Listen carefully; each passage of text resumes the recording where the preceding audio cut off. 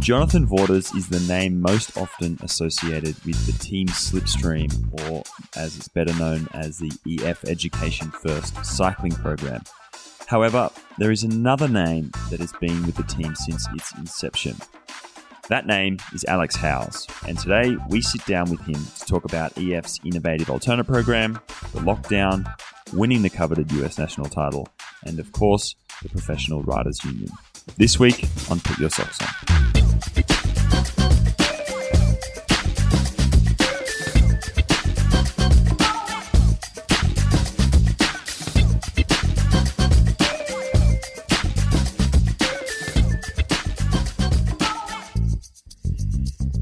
Hello and welcome to another episode of Put Your Socks On. My name is Angus Morton, and as usual, I am joined by Bobby J. Bobby, it sounds like you've had a bit of a hectic week there.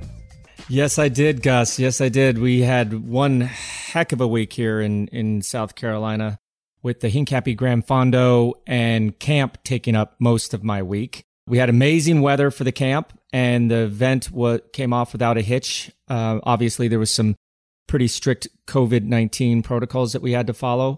But it's been a long time since I've done any sort of event, especially of this size. And I just think that everyone really enjoyed being together. You know, when you have good weather and you have an event for the first time, it makes everybody happy. But for me, one of the highlights of doing the event itself was I finally got to meet Natalia Franco Villegas from Team 2020. She is a Colombian rider that we've heard a lot about from Nicola Kramer, and she just stomped on it. She actually won the women's event pretty easily. So yeah, busy, always going back and forth and trying to make the event a success, which I believe it was. I understand weather's changed up there a little bit for you up in Colorado with some snow. Yeah, we got quite a big dump of snow over the weekend, which was good. We've had some record-breaking wildfires in the region in Colorado. And so it was a nice relief for the firefighters, I believe, and hopefully that weather helps contain those. But then on a more selfish note, it means winter's here, which, as I've expressed a few times over the course of the last 12 months, I've become quite a fan of ski. And ski mountaineering. So it means that I can get back into the mountains and get on the skis, which to be quite frank, Bobby, I've been a little lazy over the last several months. Got a little carried away with work and haven't been, keeping the fitness up as I would like. So I'm sure once I get in the rarefied air of the Colorado Rockies, I'm probably going to be lacking a little bit, but that's all right. Never to worry. At least I've got the motivation now to get out and get fit. So speaking of getting fit, the Giro d'Italia and the Vuelta have been taking place over the last week, and it's been some pretty odd, pretty exciting bike racing. I don't think anyone would have expected the result of the Giro d'Italia, but let's go back to stage 16 where we left off last week. Yeah, stage 16 was a big win for Jan Tratnik and his Bahrain McLaren team. They've had some pretty subpar results recently, but when you win a stage of the Grand Tour, you have to say it was a success. It was also really cool seeing young Ben O'Connor from NTT in the front, as that team's been looking for a big win as well. The GC guys took this one pretty easy, finishing 13 minutes back, but the stage win is always on tap, and that's a priority for these guys. And speaking of Ben Connor, after his breakout performance a couple of years ago at the Giro, he sort of has, as you said, been looking for that big win alongside his team. And the next day, gets back in the break, attacks on the final climb early, and gets that win, which was a huge result for him, I think. Given that team is sort of facing potential demise by the end of the season, and as a young and upcoming Aussie bike rider, it was great to see him at the front of the race. Yeah, they always say if it doesn't work, try again, and that's exactly what Ben O'Connor did. Very impressive fashion there. Yes, and again, another team that didn't win a stage so far, NTT, was given that Giro-saving victory that really couldn't come at a better time. And speaking of young Aussie riders, I feel like we've had, over the last sort of 5 years, we've had a lot of really good young talent coming through. but they're just failing to break through, I think, at that very highest level. They've had some outstanding results and some really strong riding, but I think just being able to stand alone. And stage 18 of the Giro was the opportunity for the young Jai Hindley, who's been, he's been at the front of the under-19, under-23 ranks, but he was able to break through on stage 18 and take the victory from Tao Geoghegan Hart, who that stage seemed to flip the race right on its head. We saw Wilco Kelderman was looking like the eventual, sort of pretty confirmed winner of the Giro up until this point. He ended up going into the race lead, but man, didn't that race get flipped with that ride from Rohan Dennis on the Stelvio? Yeah, I totally have to agree with you, Gus. This deep in a 3-week Grand Tour, this is where everything changed. And much of that has to come to the credit of Rohan Dennis. I don't know where it came from or what flip he switched, but what a display of power on the Stelvio, and really just put everyone on the back foot. So, with everything that was going on there was a lot of tactical decisions that needed to be made. And I would not have wanted to be Matt Winston or any of the DSs of Team Sunweb having to decide, do they call back Jai to work for Kelderman, or do they just let him be?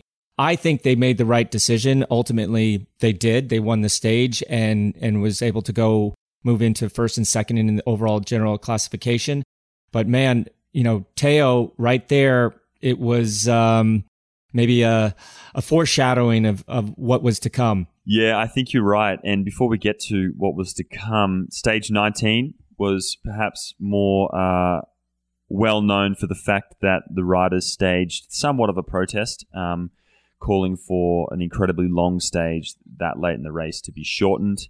And we heard the organizer of the Giro, Vengi, kind of be pretty mad about that. But what was a miserable day and a shortened stage was won in a pretty spectacular ride by Joseph Cerny. I hope I'm pronouncing his name correctly there.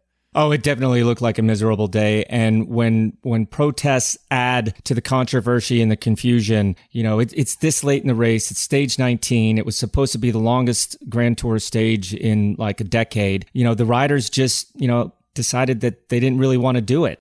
But protests are so hard to carry off without a hitch, especially this late in the race, especially with everyone tired, with their nerves frayed. It just wasn't a great situation, and it seemed like there was very poor communication and unity within the peloton, which is always sadly the case. But let's not take anything away from Joseph Cerny from the CCC team, another team coming up with a Giro-saving victory. And, this is a team and organization that looks like they're leaving the sport at the end of the year. The head of that team, Jim Okowitz, has been around the sport for a very long time, given many American riders a path to the big leagues. And I just wish him the best in the future, even if the team is not going to be in the peloton next year. Yeah, I couldn't agree with you more there, Bobby. And if stage 18 was seen as a bit of an anomaly, these two young riders, Jai Hindley and Tao Geoghegan Hart, being at the front of the race, then stage 20 was lightning striking twice. We saw Dennis again ripping the race apart, and it was the two youngsters, Tao and Jai, that were left to sprint for victory. And Tao this time won out ahead of Jai, putting him on equal time going into the stage 21 time trial. What is crazy about this is that these two bike riders were both 3 minutes 30 and 3 minutes 40 down on Jai Almeida at the beginning of the final week. Who would have thought that a week later, these two riders that were sitting, I think, around 10th and 11th place on the overall classification would now be dead heat going into the final 15-kilometer time trial? Yeah, not enough can be said for that. I mean, that's never happened in our sport before. But again, Rohan Dennis deserves the MVP award here. He was just ripping the pedals off the cranks for the second time on those big mountain stages when Teo needed that sort of help. And he just shredded everybody. I mean, he wound up finishing third on the stage himself after basically riding the entire climb. So yeah, that time bonus of Teo winning, putting them on equal time, it just set up the time trial showdown of the century. Yeah, I couldn't agree more. And then stage 21, the showdown. Of course, probably to be expected, Filippo Ganna wins his fourth stage of the race, the 3 time trials plus that mountain stage in the first week to cap off. I mean, just that alone for Team Ineos is exceptional, but it was their 7th win. They have had a crazy Giro d'Italia, and I think not just from a results standpoint, but the way they've raced is totally different to the way that I feel like they've really ever raced before. On the front foot, being aggressive, kind of really as a team, riding far more angrily, I guess, at the front of the bike race, and it's really paid off for them. But back to that dead heat, and Teo Gegenhardt, really, he put the smack down, took 3 seconds a kilometer out of young Jai, and ended up taking the overall victory by 39 seconds or so. So an exceptional ride from him there, but man, what a way to finish a pretty remarkable and I would argue one of the most exciting Grand Tours. I mean, we keep saying this, but it was a damn exciting Grand Tour to cap off that Giro. Yeah, it really turned out to be like a sudden death penalty shootout where you knew that one of these talented young riders was going to enter that very exclusive club of being a Giro d'Italia champion, and the other one was going to be left disappointed, and kind of unfair because both of them had such an amazing race and took advantage of the situations that were put before them. But from the start of the time trial, it was very clear to me that Teo Gegenhardt was on a better day. You could just see that he was putting the power down, even though Jai, he definitely seemed like he had a better position on the bike, but he was just pushing too high of an RPM. And in the 21st stage of the Giro, you need to be putting the power down and not trying to finesse it with the RPM. But, everything that happened there comes back to something that I learned at a very young age, that no matter where you are on the GC or how tired you are, you have to take each individual time trial as if you had the leader's jersey on your shoulders. And this was the perfect reason why. I don't know how many times Teo or Jai have been in that situation before, but it really came to the forefront here of, who is more mentally prepared, who's more relaxed, who's checked all those boxes going forward. And, Teo Gegenhardt came away with the win. But more to your point about the Ineos Grenadiers team, I mean, what a turnaround. And let's just say the Tour de France was not great. And I said in one of those podcasts that we did back then, I said, this is never going to happen again, not with a Dave Brailsford ran team. And man, they changed it around pretty quickly, I would say. So yeah, at the end, they have 7 stage wins, the overall victory and the team victory. But I don't think anybody, I mean, yes, we feel very sorry for Jai, but I couldn't be happier for Teo Gegenhardt. He has so many stories. He's come up through, the junior ranks, on Axel Merckx's team. He actually gave up. He turned down turning pro with Sky a year so that he could develop a little bit more. I mean, this kid just made some fantastic decisions, and, dreams do come true. And I know he's going to keep his feet on the ground. And there's just another Grand Tour winner on the Ineos Grenadiers team roster for next year, which, could complicate things a little bit more. But one of the coolest things that I saw was Sir Bradley Wiggins posted a message to Teo on Instagram prior to the race. And if you haven't seen it, go back and try to listen to it because it was so inspirational and so cool. It just gave me goosebumps. I can't imagine what if Teo did listen to that, what he was thinking. As you said, it's a bit of a fairy tale ending there, and exciting to see. Another thing worth noting was that João Almeida, who was also alumni of Axel's team, was 4th place on the general classification and kind of had a resurgence over the last few stages and had a really good final time trial. So 3 young riders in the top 4 of a Grand Tour, which, I know everyone keeps saying this, but if that wasn't, confirmation enough that the guard has changed, then I don't know what is. I also think the Tour was raced differently. Obviously, the lead switching on the second last stage, and the winner only riding in the yellow jersey for one day. Today, we saw the winner of the race never actually got to ride in the pink jersey. Is this a different tactic, a different way that Grand Tours are going to be raced now in the future? A more aggressive kind of sort of free for all, I don't know, type of racing? Man, you got me there. I there's no way I can predict these sort of things. It's just been an amazing season. But, just to wrap up the Giro, in my opinion, I mean, the Giro had some very big shoes to fill after what was, in my opinion, the best Tour de France ever. They had to deal with the COVID concerns, bad weather, leaders crashing out, leadership changing mid-race, full teams, for goodness sake, leaving the race, and ultimately a protest. With the DAX stacked against the Giro this year, I think it turned out to be much, much better than expected. Those young riders seemed to deal with all these variables a little bit better than the older generation and kept things in perspective. And yeah, when we see these young guys become household names moving into the future, Teo, of course, gets the big prize for winning the pink jersey and the best young rider. But Jai Hindley, second place, and Joao Almeida, fourth place. That's 3 young riders in the top 4. I don't think that's ever happened before. So great racing. And we can't forget Arnaud Démare. He had four wins, and he wins the points classification over Sagan. Ruben Guerrero from EF Pro Cycling wins the KOM. He's another alumni, I believe, from Axel Merckx's team.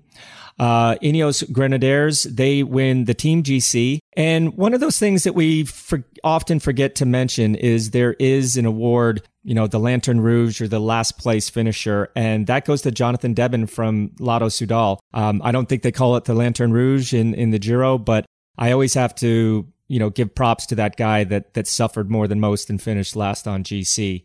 The Americans, there were some guys there. We had Brandon McNulty finished 15th and got some great Grand Tour experience. Larry Warbasse finished in 17th and was a member of many of those breakaway stages.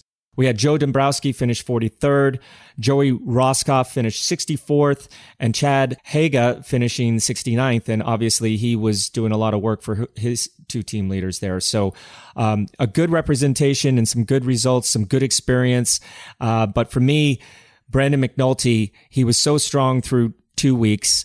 That third week kind of jumped up and nipped him in the butt a little bit, but this is something that he's going to learn from. I mean, he finished in, the top 15 of his first Grand Tour. That's a phenomenal result. And moving on to the Tour of Spain. And the Tour of Spain did not waste any time getting going. Stage 1 was a mountaintop finish, and it was won by Primož Roglič. The Tour of Spain seems like a bit of a Tour de France repeat, with a lot of the heavy hitters that raced in France are now here in Spain, and that first stage was no joke. No, it was brutal start to the Tour of Spain this year. And yeah, I mean, Sepp Kuss looked like it was the Tour de France all over again, just like they didn't miss a beat in that brief interlude between the Tour de France and the Tour of Spain. And, stage 2 was won by Marc Soler from Movistar. I think that's a much, much needed win for that team. They've been having a pretty tough season so far this year. And, winning over Primož and the rest of the GC favorites. Stage 3, personal favorite, Dan Martin, Israel Startup Nation, takes his first win in a couple years, I believe. And he did it over the big GC contenders. And the funny part about this was, remember, I was at the Hincapie Gran Fondo, so as soon as I was done with my day, I would call up Christian Vandevelde, and he told me the story that Dan didn't even know he had won the stage, didn't even put his hands up. And right, what a cool thing. But another win for Israel Startup Nation after the great win from Alex Dowsett in the Giro. That team is definitely going places. Stage 4, finally, we get a flat one. And as talking about the Tour de France, Sam Bennett wins in a huge sprint. And, it's just confirmation that guy is really, he's in his prime, right? And it's great to see, he's a bit of a people's champ. So good to see him win. Stage 5, Tim Wellens, a name we sort of haven't heard for a little while, wins in a much deserved win from a breakaway that, he went all the way to the line to win by a few seconds there, which was great to see. And then stage 6, another savage day with Ion Izagirre winning from a breakaway. And then, which was, pretty miserable weather, but there was riders everywhere at the finish there, and it's kind of hard to keep track of what was going on. The GC race really blew apart. Yeah, the big story was what looked like the most miserable day on the bike that you could possibly imagine. It looked like everyone was just freezing. Primoz Roglic had a issue somewhere. I remember this was one of the stages I actually got to watch live, and I saw one of his teammates, Robert Gesink, coming up with a musette full of rain jackets and actually dropped one.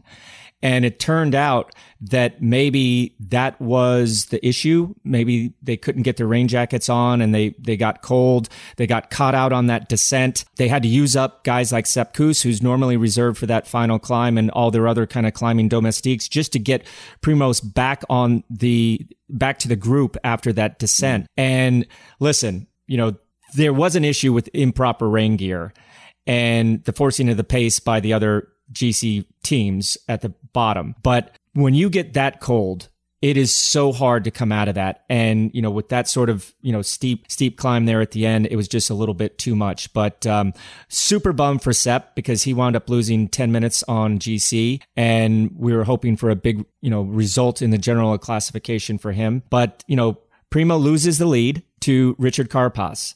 So they win the Giro. They get blanked in the Tour. They win the Giro. And now they're leading the Tour of Spain. Ineos Grenadier team is clicking on all cylinders right now.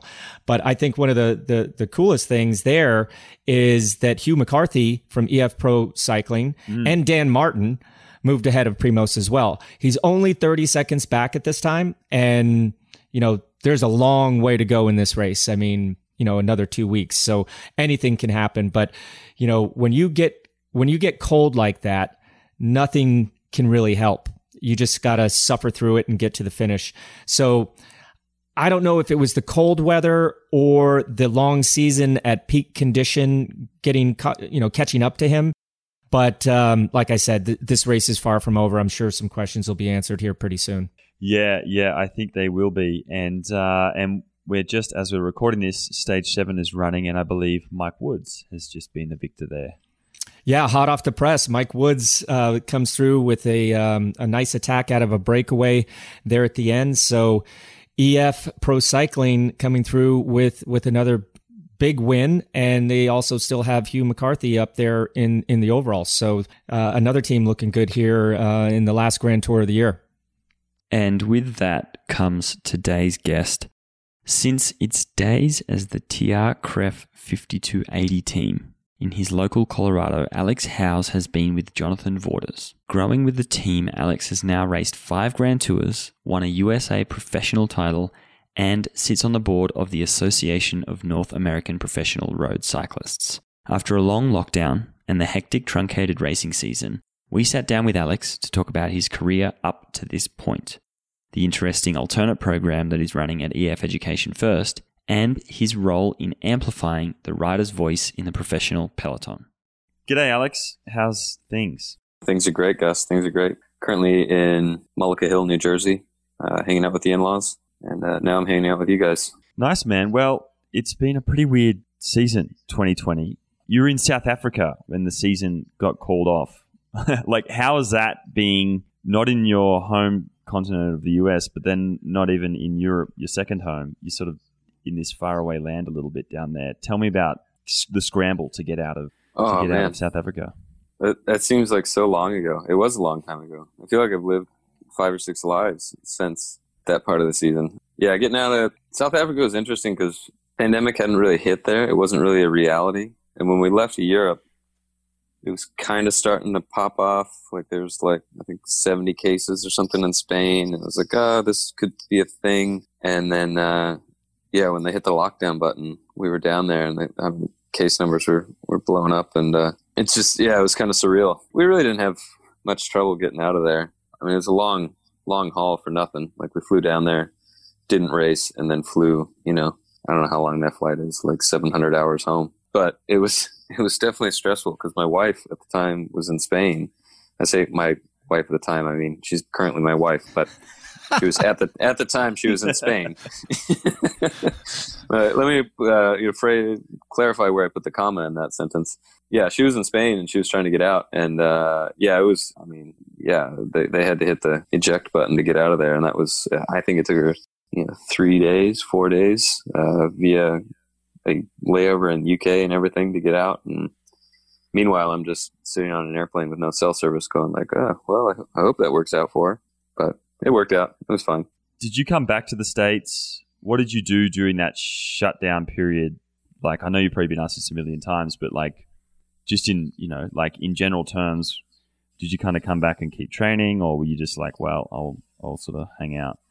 Well, I went back to Colorado, and as many people who are, spend time in Colorado know, in March, it's generally the snowiest part of the year. And we're up in the mountains, so we had one day where it snowed 2 feet on us. So I was kind of training, but I wouldn't call it really focused training. And then, from there, it was just this mental head game battle. It's like, well, do we have a season? Are we going to be racing? Will there be a race? Okay, they say we're going to race. Are we actually going to race? Are we going to be able to get to Europe? Are we not going to be able to get to Europe? And so that definitely, it's hard to really train in a really focused manner when you really have no idea what you're doing. So I was just trying to really enjoy it as much as I could, riding for fun, spent a lot of time on the mountain bike. Yeah. Tried to make the bike like a place that's not necessarily a stressful place. 'Cause, the whole rest of the world was, a big stress pressure cooker. Like, we'll talk more later on. We kind of want to go back in time a bit with you, but just before we get there, like talking about, are we going to race? And it's on, it's off, it's on. I'm interested to know, like, when you did resume racing, for you, you're in the States, like, what was that process like? And I guess, what was your concern level, just as a human outside of being a cyclist, like, with returning to racing? And what was that kind of process like, I guess, for you getting back into the groove amidst a pandemic? The hard part was like, so we basically got told we had to go to Europe at the end of June before they officially closed the border to the US. And so, I mean, I was in New Jersey again, and I literally drove 3 days across country, and then got home, and they called me up and they're like, you need to leave tomorrow. I was like, well, what are you talking about? Like, I just been sitting in a car for a week. Like, all right. So then we turned around and flew to the UK and did a, 2-week lockdown, quarantine there. And then flew to Spain and did another 2-week quarantine there. And the whole time we hadn't started racing at that point. It was like, yeah, we think it's going to happen. Like, it looks good.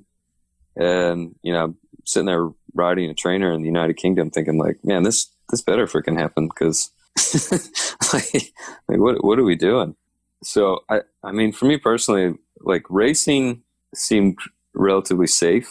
I wasn't really worried about that. As far as, the virus and such goes.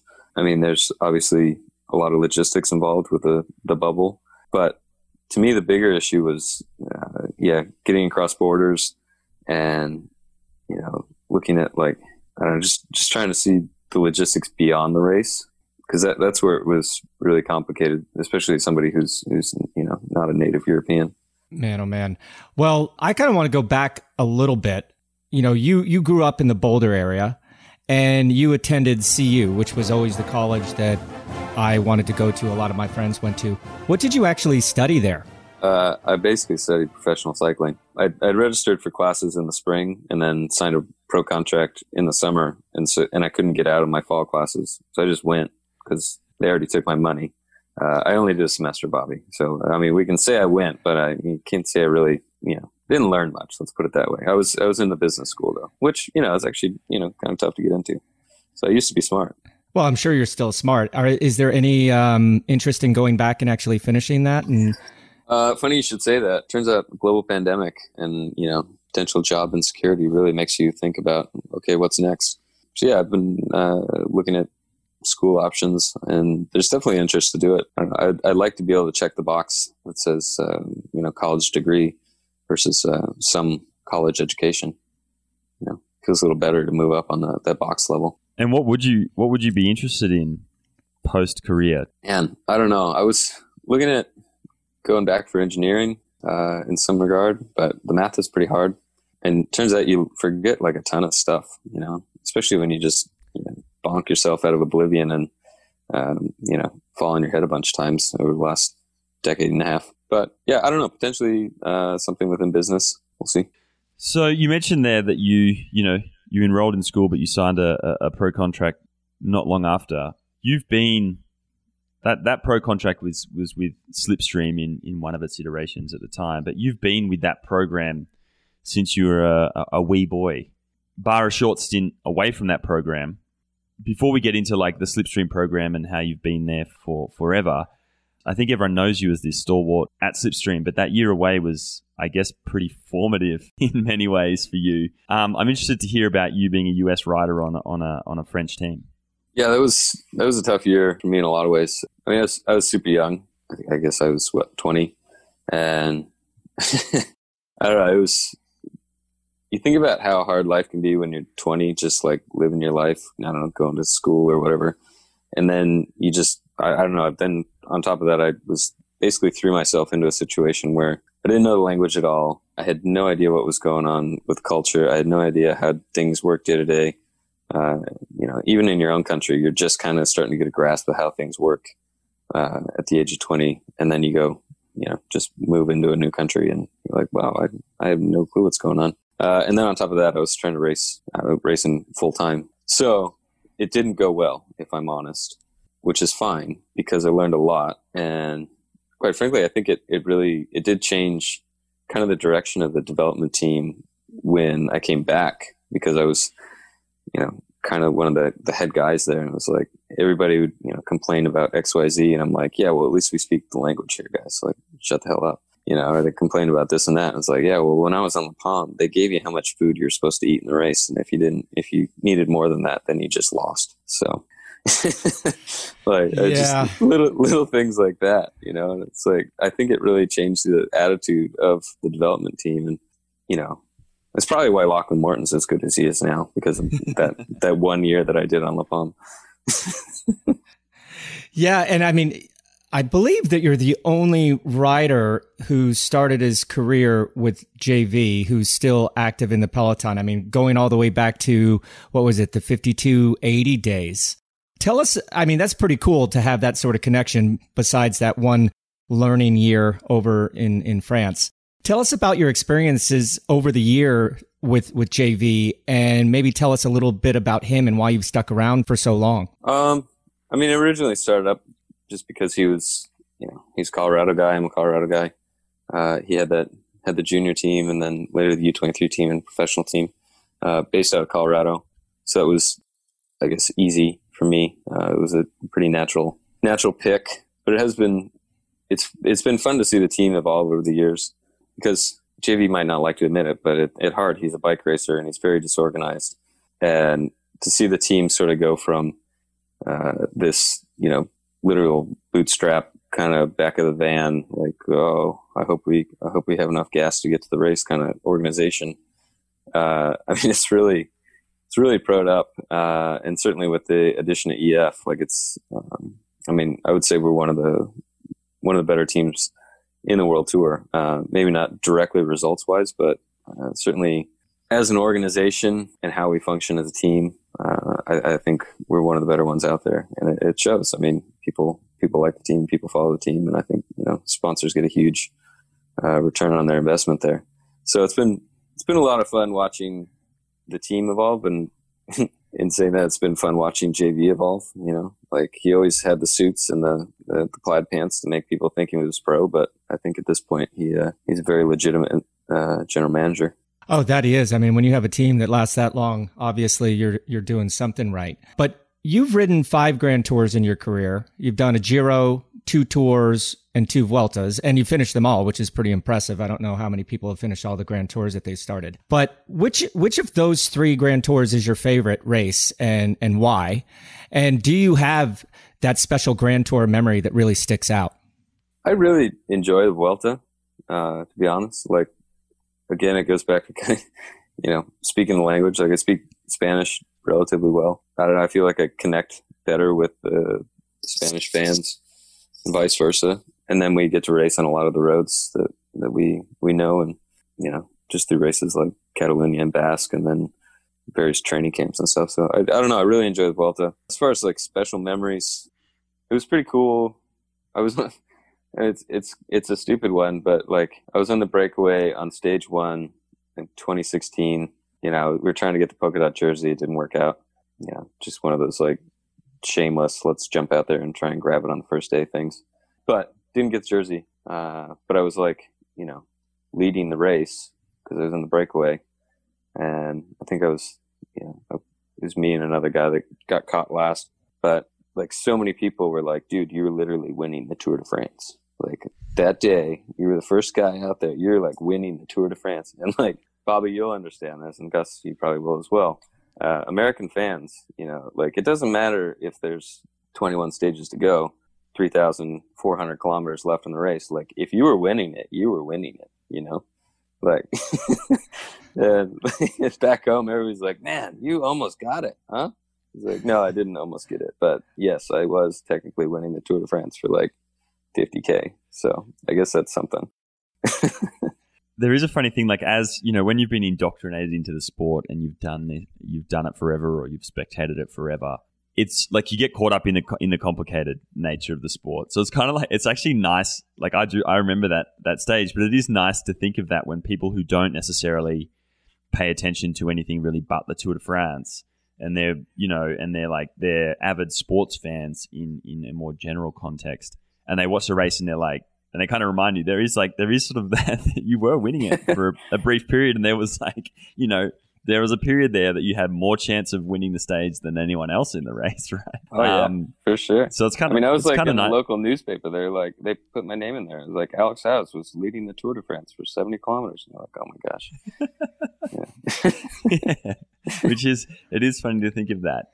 You've been with the same team, as we said, for most of your career, and you've had some, pretty outstanding results throughout the time. But like 2018, 2019 were 2 pretty big years for you. Before we get to 2019 and winning that national title, you were struggling with some pretty major health issues, to the point where you were like, maybe this is the end of my career. Maybe my time's up as a cyclist. I'm interested to hear what the issue was, and then how did you manage to get things back on track to the point where, sort of within like a 6-8 month period, you were US national champion, something you'd kind of been chasing for quite a while. Yeah, I was diagnosed with hyperthyroidism, Graves' disease. Yeah, and like lost a ton of weight just sort of out of nowhere. Wasn't feeling good on the bike, wasn't feeling good off the bike. When I say wasn't feeling good, like, I felt like total shit. And yeah, it was like, I don't know. They told me what it was. They were like, okay, this is the treatment.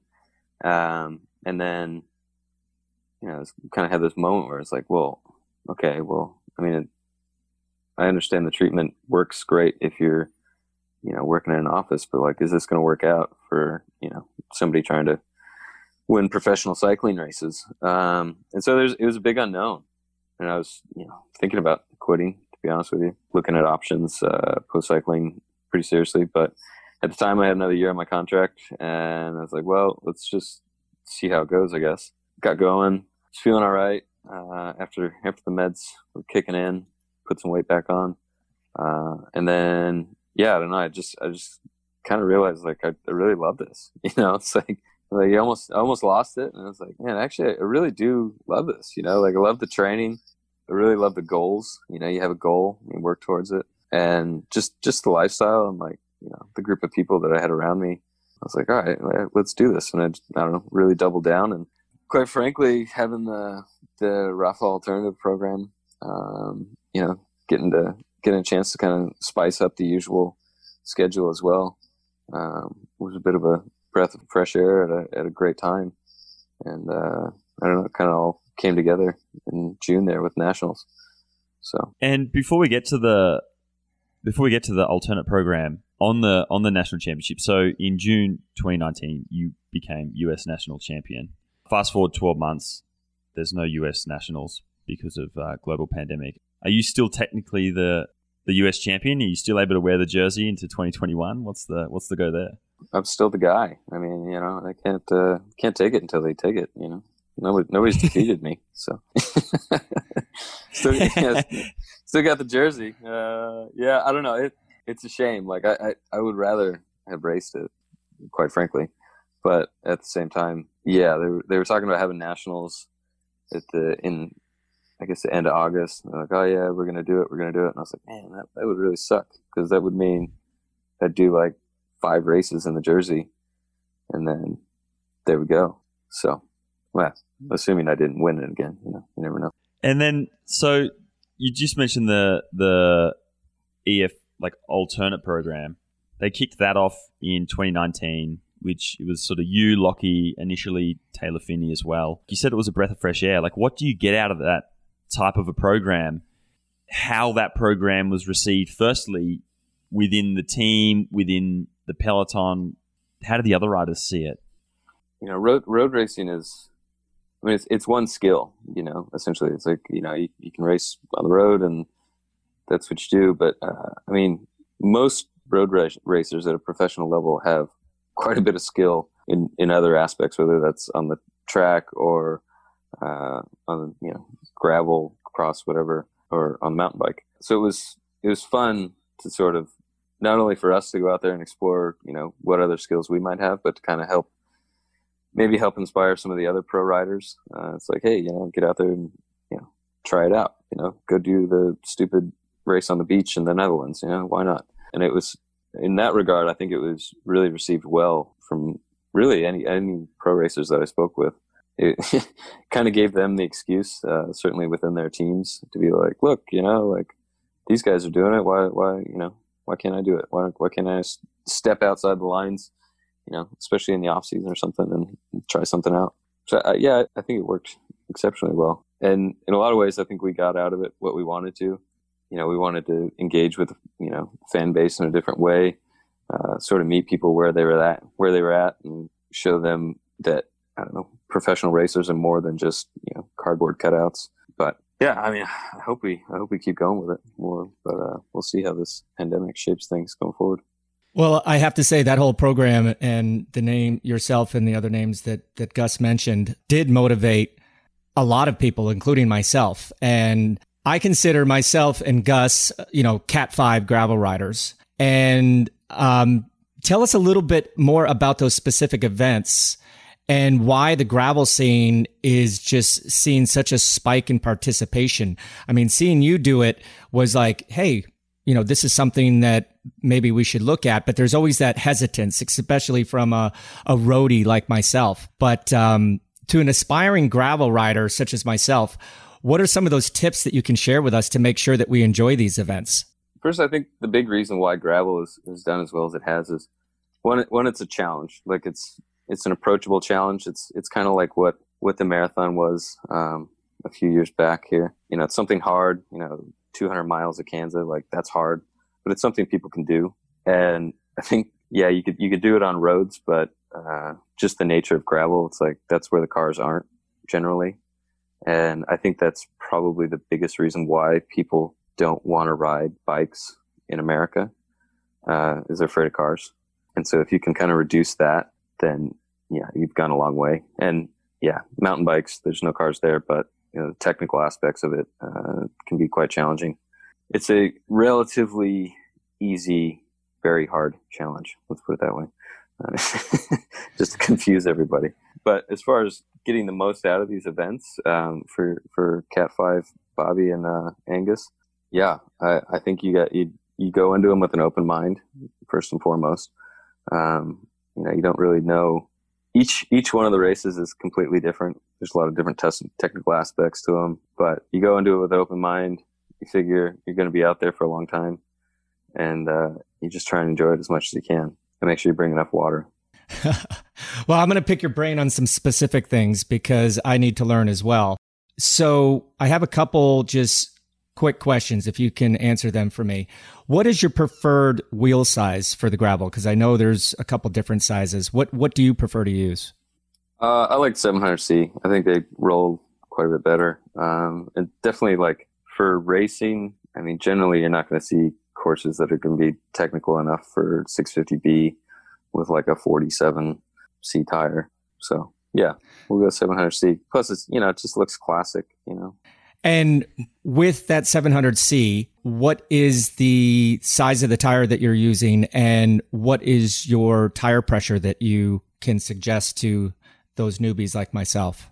I think, like a 42C tire, you can go a little narrower and get maybe a little lighter tire for some courses, but like a 42C, you're, pretty much checking all the boxes and you'll get through pretty much everything. I run pretty low pressure, like 37, but I'm pretty kind of scrawny.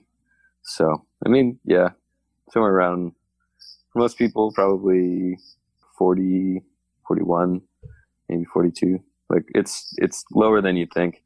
And if you get scared about the low pressure, you can get like the inserts for the inside of your tires, keep you from crunching your rims, which I don't know. I think those things are great, honestly.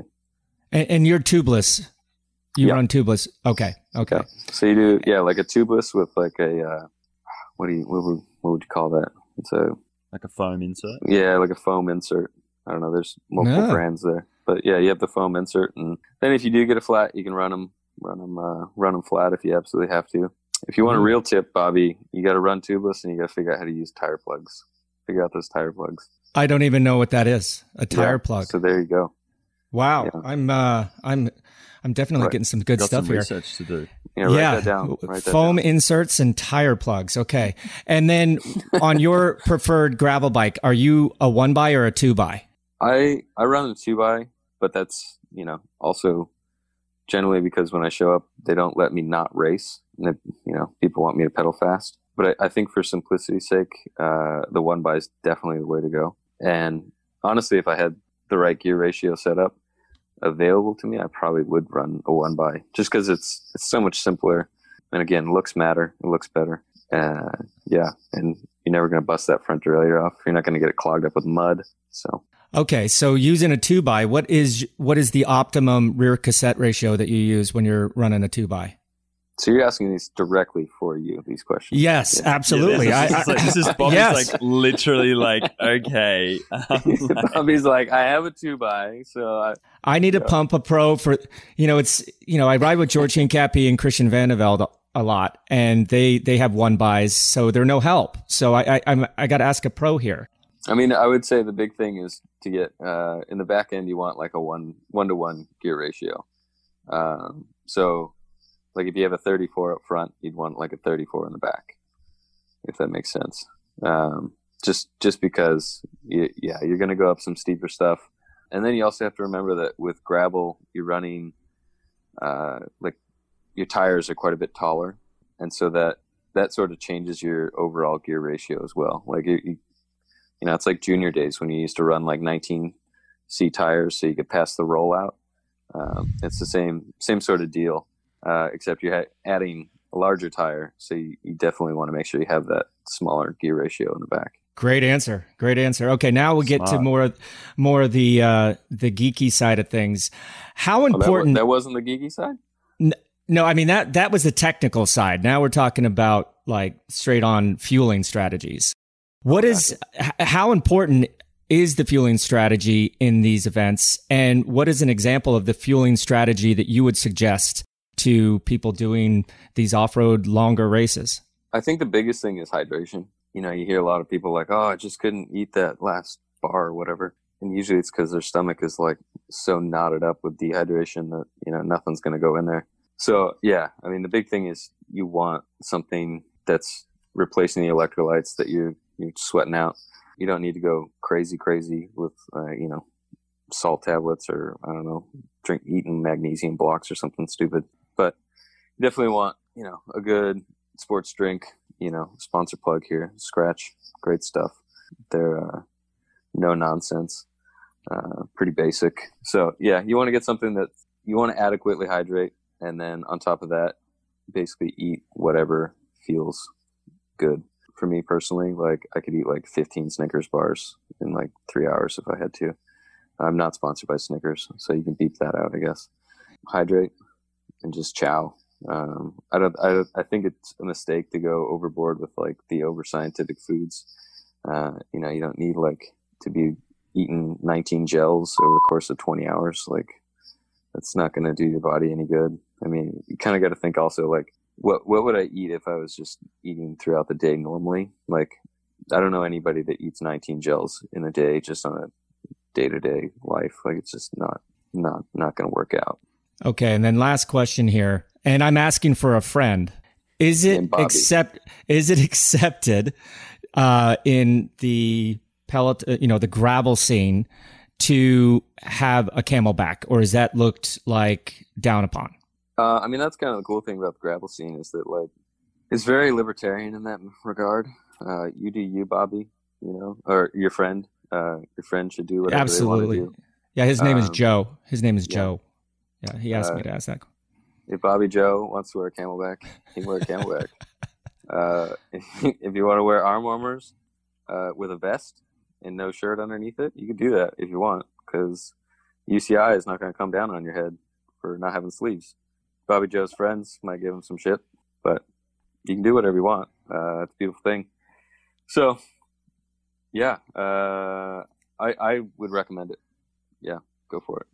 And then speaking about, as we were talking at the head of the show, you were in South Africa when the pandemic hit. You were about to race the Cape Epic, which is an 8-stage, kind of considered the Tour de France of mountain bike races in terms of its endurance and how difficult the race is.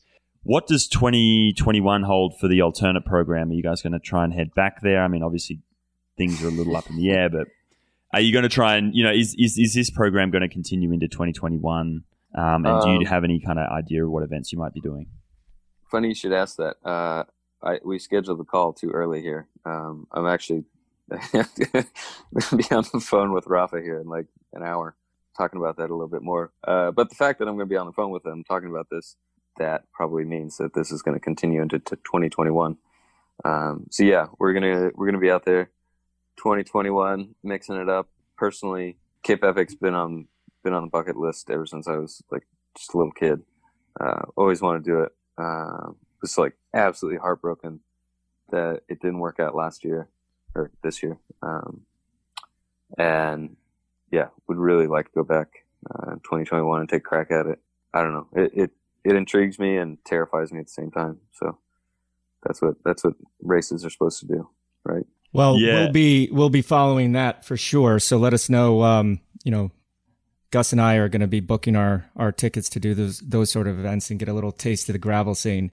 But I wanted to switch gears a little bit because there is, we had the Giro d'Italia recently finish, and there is an association called the CPA, the Cycliste Professionnelle Associés, which is an international non-profit association that safeguards the interests of the professional riders, which is headed up by Johnny Bugno as president and Pascal Chantour as vice president. I understand that you're on the North American board of the CPA, which is another acronym, the ANAPRC, which stands for the Association of North American Professional Road Cyclists, which was created back in 2014. With what happened in stage 19 of the Giro this year, ultimately ending in the stage being shortened, it seemed to be chaotic. I'm curious if you have any inside information or just your take on this situation and what can be done in order to avoid this sort of confusion in the future. Yeah, the way the Giro, I guess we'll call it a protest, reroute, the way that happened was certainly not ideal.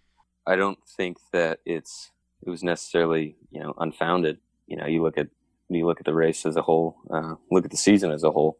It was kind of just there was too many straws in the camel's back by the time we got there. And quite frankly, like we'll see how things pan out for the Giro or the Vuelta here going forward. You know, people are tired, people are under a lot of stress. So certainly not ideal. But I think the way, to me, it really just highlights the issues that we have within the CPA. You know, the fact is that the way changes are made, the way it's structured is it's national associations. And these national associations vote on various things. And so your delegate will hold the votes for the entire nation. So when we go ahead and vote on something, you know, the French delegate will have 170 votes. The Spanish delegate will have, I don't know, we'll call it like 100 or something, however many riders they have within that association. And that was the whole reason we started the ANA PRC, was because we had no votes. As North Americans, we were completely silenced with, you know, any regards to our national or to our cycling association. So we started the NAPRC so we could actually have a bit of a voice. But even as it stands now, like, you know, I think we have 20 votes or something like that. But the big issue is it's pretty hard to start your own national association, national federation, or not federation, but, you know, national union group. I mean, it's taken us 6 years to really get where we are now. It took us probably 3 years just to get it off the ground. So it makes no sense for Lithuania to start their own group, or, you know, Slovenia has, you know, 6 riders or something like that, 7 riders. 3 of them are the best in the world. 2 of them, you know, and there's you know, the list goes on and on and on of unrepresented riders within the union. And I think that the big reason why we see this disconnect between how the CPA functions and what they say versus what the riders want and what the riders say is the fact that the majority of the riders are not represented within the CPA. The voting structure's a mess, to be, you know, nice. And until we get that voting structure, you know, corrected to where individual riders have an appropriate say within the CPA, you're going to see a disconnect between the riders on the road and the CPA in the office. And really, it's bad for the riders, but it's bad for the sport as a whole when the riders are not organized and have a clear sort of unified voice. And then, so speaking about that, we've seen in the women's peloton the formation of a separate union called the Cyclist Alliance, and that's kind of not the official union, but they have quite a number of high-profile athletes that are signed up to that. And then we saw during the tour, or just before the tour, we saw a bunch of riders kind of sign up to pledge their allegiance to like an independent kind of voice. Do you see there being a movement outside of the CPA to unionize from the riders? And I'm interested to hear if you think that something like that is potentially necessary in order to stand up against the likes of, you know, we saw Vengi, who runs the Giro. He was like very outspoken and mad towards the athletes in their protest, which seems to me kind of a bit of an arrogant and myopic point of view, to be honest, because he needs the athletes in order to run the event. But at the same time, the athletes don't seem to have any power now. And I'm wondering if you see that the need to be a movement outside of this CPA in order to take some power back. Yeah, I mean, before the Tour de France, that letter that went around, I mean, what it was calling for was one rider, one vote. And it was calling for, sort of streamlining the, you know, voting process and doing away with these national block voting systems. Yeah, at the NAPRC, we've put together, you know, a couple of proposals now for voting structures that basically gotten shuffled to the bottom of the CPA's inbox. But whether or not it needs to happen outside the CPA, I'm not sure, but certainly it does need to happen. I mean, even Vengi was saying, I think it was yesterday, he was saying, you know, the riders' unions, they need to figure themselves out. They need to get organized because these discussions need to happen behind, you know, at a boardroom, not out on the street. And it's like, yeah, you're 100% right. You know, these sort of things need to get dialed in well beforehand. I mean, personally, like, I think, you know, the UCI's calendar that we had this year, I think is a huge mistake. I mean, we stretched ourselves so thin. And, you know, really, we've gotten incredibly lucky with how things have played out. I think it would be better if we had sort of known we were going into the mess that we were, and like, all right, let's get a few good easy wins here for cycling, and then step aside before we shoot ourselves in the foot. And generally, that's somewhere where a cycling union, I hate to say union, but cycling union would say, all right, this is how we feel. This is what we think is right. This is what we think our riders can handle. Let's negotiate from here. But instead, it basically came to a boiling point, stage 19 of the Giro, which is not where it needs to happen. But yeah, I think the momentum is there, and I don't know. We'll see if it happens within the CPA or if it needs to happen outside. We've definitely been talking to the people of the Cycling Alliance, just getting their opinions on what sort of progress they've made and how they've done it. And honestly, they've done great work, and I wouldn't be surprised if they're sort of piece of the puzzle moving forward within the UCI's structure.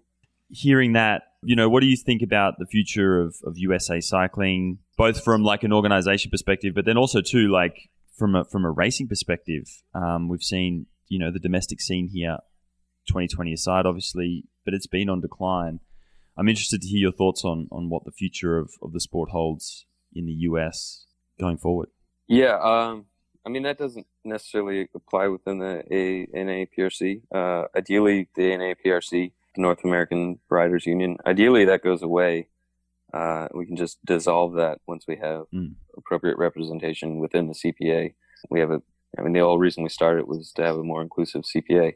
But as far as the state of USA Cycling goes, I don't know, man. It's this weird. We're in this weird spot where more people are riding bikes than ever. Bobby's friend Joe has started up. People come out of the woodworks, and certainly with quarantine and everything, more you can't even buy a bike anymore. It's crazy. People love it, but at the same time, it's hard and it's expensive to put on races in America. I think that's one of the successes, why gravel has had success, is it's cheaper to put on these events. You take them to these places where they're not trying to have gravel races in downtown city areas. They're generally on open roads, but nobody really drives on them. It's tricky to see where USA Cycling will go. I don't know if we'll see World Tour teams recruiting guys from gravel races, sort of like what we were seeing with Colin Strickland after winning Kansas last year, or if we're gonna just see Cycling America become a totally different, maybe non-professional entirely sort of thing. I don't know. We'll see. It's hard to say. There's certainly a lot of talent in America, and more people riding bikes makes for more people racing. So we'll see. Well, Alex, we've definitely overstepped our time with you today, and I understand that you got another call to get to. So thank you very much for coming on Put Your Socks On. It's always great talking to someone with so much experience in so many different ways, trying to do great things for the sport while trying to perform at the same time. So thank you very much for allocating some of your time today with us. Yeah, Bobby. Thank you. And that's it, everyone. That's all the time we have for this week. Hope you enjoyed this episode, and thanks again to Alex Howes of EF Pro Cycling for joining us. You can find all of our past episodes, as well as a ton of other fantastic cycling journalism over at velonews.com. You can subscribe at Apple Podcasts, SoundCloud, Spotify, or whatever your favorite go-to podcast site may be. Just search for Put Your Socks On or Physo, Pyso. Please continue to show your support by subscribing to this program, and please spread the word by telling your friends about us. And you can reach out to us on social media at ThatIsGus on Instagram and at Bobby.Julich there as well. Please get in touch. We appreciate any feedback, any suggestions. Keep those coming. That's all from me this week. I'm Bobby Julich. Thank you, everyone, for listening today. Just reminding you to stay safe, stay sane, stay calm, and don't forget to put your socks on. Happy peanuts soar over chocolate-covered mountaintops and waterfalls of caramel. Prancing nougat in the meadow sings a song of satisfaction too.